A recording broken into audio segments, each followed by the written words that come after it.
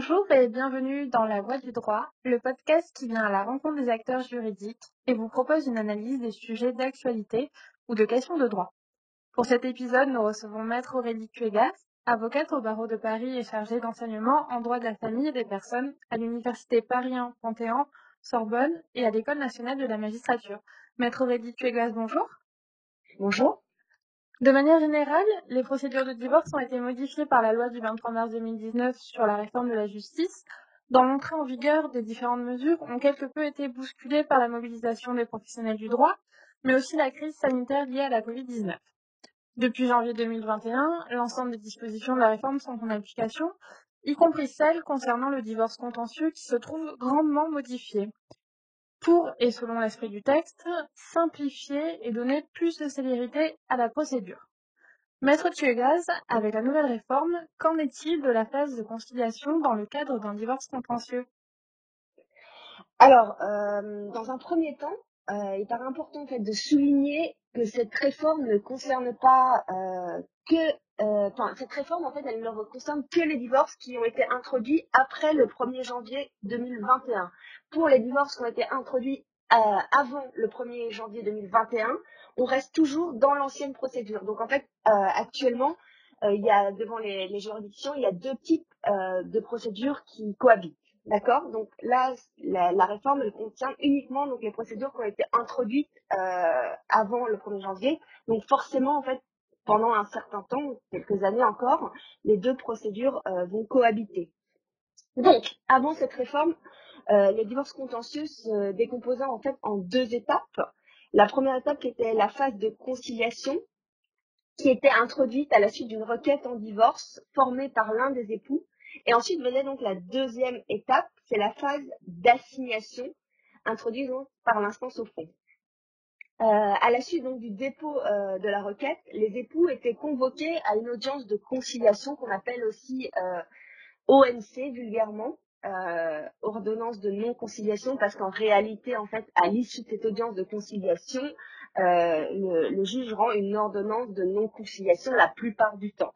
Le but de cette audience le but premier était quand même de concilier les époux afin d'arriver à quelque chose et de ne pas aboutir à cette audience de non-conciliation, à cette ordonnance de non-conciliation, pardon, mais la plupart du temps, on arrivait donc à une ONC, à l'ordonnance de non-conciliation.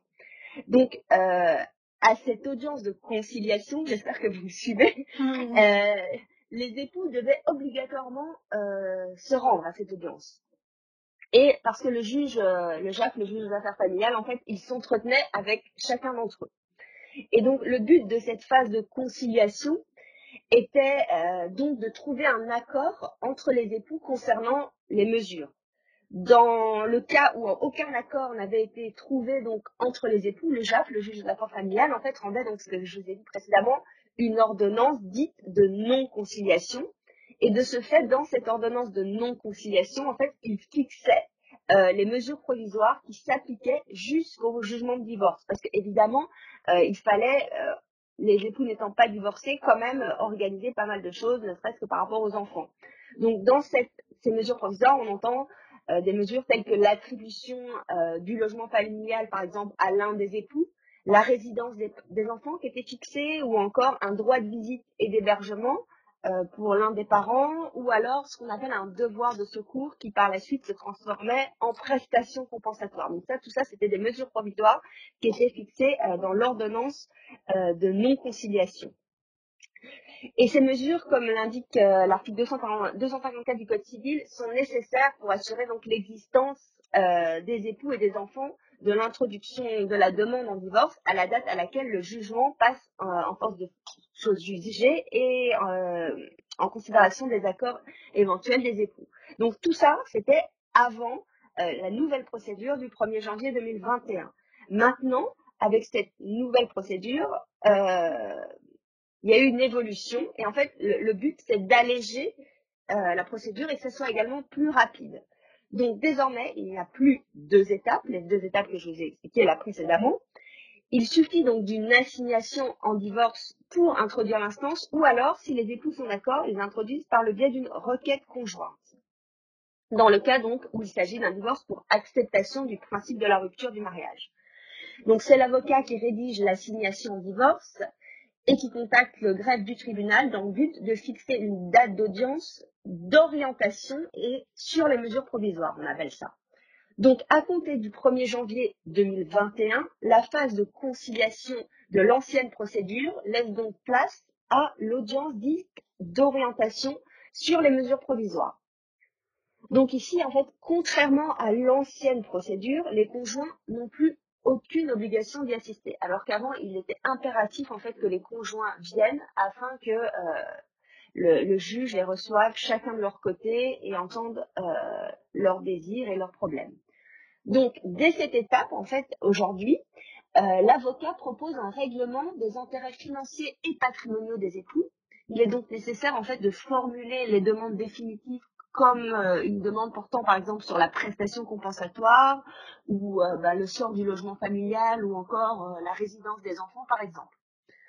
Donc, cette audience d'orientation et sur les mesures provisoires, comme on l'appelle, permet en fait au juge d'orienter le dossier vers une mise en état judiciaire ou alors, justement, c'est la grande nouveauté, une mise en état conventionnel, selon en fait les accords des parties.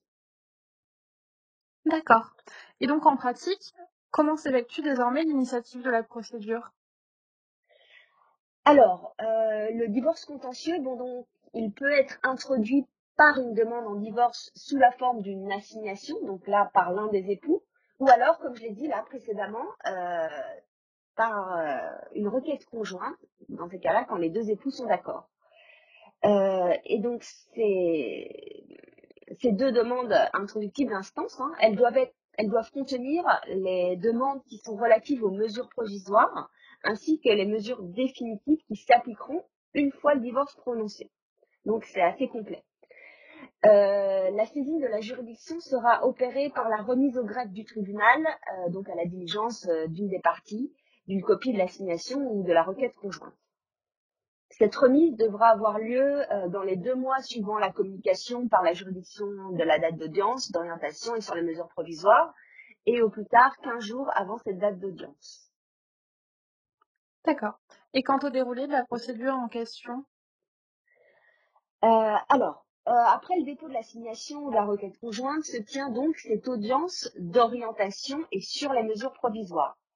Contrairement ici donc à l'ancienne procédure, durant cette audience, le juge en fait ne reçoit plus, comme je vous l'avais expliqué pour l'ancienne procédure, chaque partie séparément. Il ne reçoit plus les parties l'une après l'autre. Donc, durant cette audience, le juge décidera d'orienter la procédure vers une mise en état soit judiciaire ou conventionnelle. D'accord? Donc ça, c'est vraiment la grande nouveauté aussi. Et il se prononcera, donc le juge également, sur les mesures provisoires durant la séparation pendant donc la procédure de divorce. Parce que bien sûr, pendant cette procédure, les parties doivent continuer à vivre. Les parties peuvent cependant renoncer à formuler une demande de mesures provisoires, mais pourront revenir sur leur position et solliciter plus tard, en fait, des mesures provisoires. Donc, après l'audience en question, s'ouvre une mise en état. Elle peut, comme on l'a dit, être soit judiciaire ou cette mise en état peut être conventionnelle. D'accord? Dans ces cas-là, si la mise en état est conventionnelle, en fait, les parties vont disposer d'une énorme autonomie procédurale. C'est eux qui choisissent donc les modalités de la mise en état. Donc, de la fixation de la date de clôture, de la date de plaidoirie, etc. Et donc, dans le cas d'une mise en état en fait conventionnelle, le juge il n'interviendra en fait qu'en dernier lieu. L'audience de plaidoirie se tient alors par la suite, et ce qui permet donc au juge de fixer la date de jugement du divorce, où il se prononcera également sur les conséquences en fait découlant du divorce. Très bien. On est sur quel délai à peu près? Bah, si on se fie en fait au délai actuel, ça peut être très long, mais en fait les délais varient énormément en fait en fonction des juridictions, de l'encombrement. Donc ça, je peux pas me prononcer. C'est vraiment, ça dépend des juges en fait. Donc on peut pas, je peux pas me prononcer. C'est très variable et c'est même variable d'une juridiction à l'autre actuellement. Je pourrais même pas me prononcer alors que j'ai du recul par rapport à l'ancienne procédure. Alors les délais par rapport à la nouvelle procédure, c'est impossible de se prononcer. D'accord, je Mais comprends. c'est plus rapide, le but est que ce soit plus rapide. D'accord. J'ai une dernière question. La réforme a Oui. modifié les prérequis du divorce pour altération du lien conjugal. Qu'en est-il désormais sur ce motif de divorce? Alors, avant la réforme, lors d'un divorce pour altération définitive du lien conjugal, dans le cas où l'un des époux avait préalablement quitté donc le domicile conjugal, par exemple, les époux devaient être séparés depuis au moins 2 ans. En fait, à l'époque, c'était 2 ans. Donc, c'est-à-dire que la communauté de vie, en fait, elle devait avoir cessé au niveau matériel, mais également au niveau affectif. Il fallait pouvoir le prouver, par exemple, par l'existence d'un nouveau bail séparé ou quelque chose comme ça.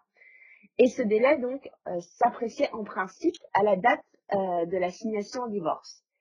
Donc, actuellement, désormais, depuis donc, le 1er janvier 2021, le délai de séparation caractérisant donc l'altération définitive du lien conjugal est réduit de moitié. En fait, on passe de 2 à 1 an.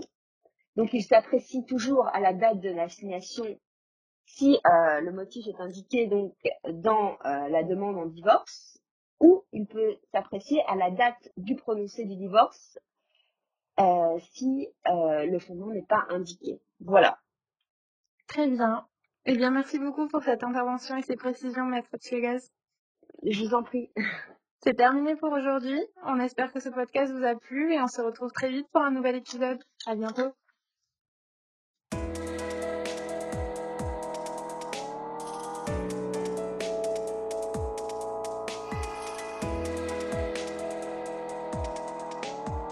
La voix du droit par Me Aurélie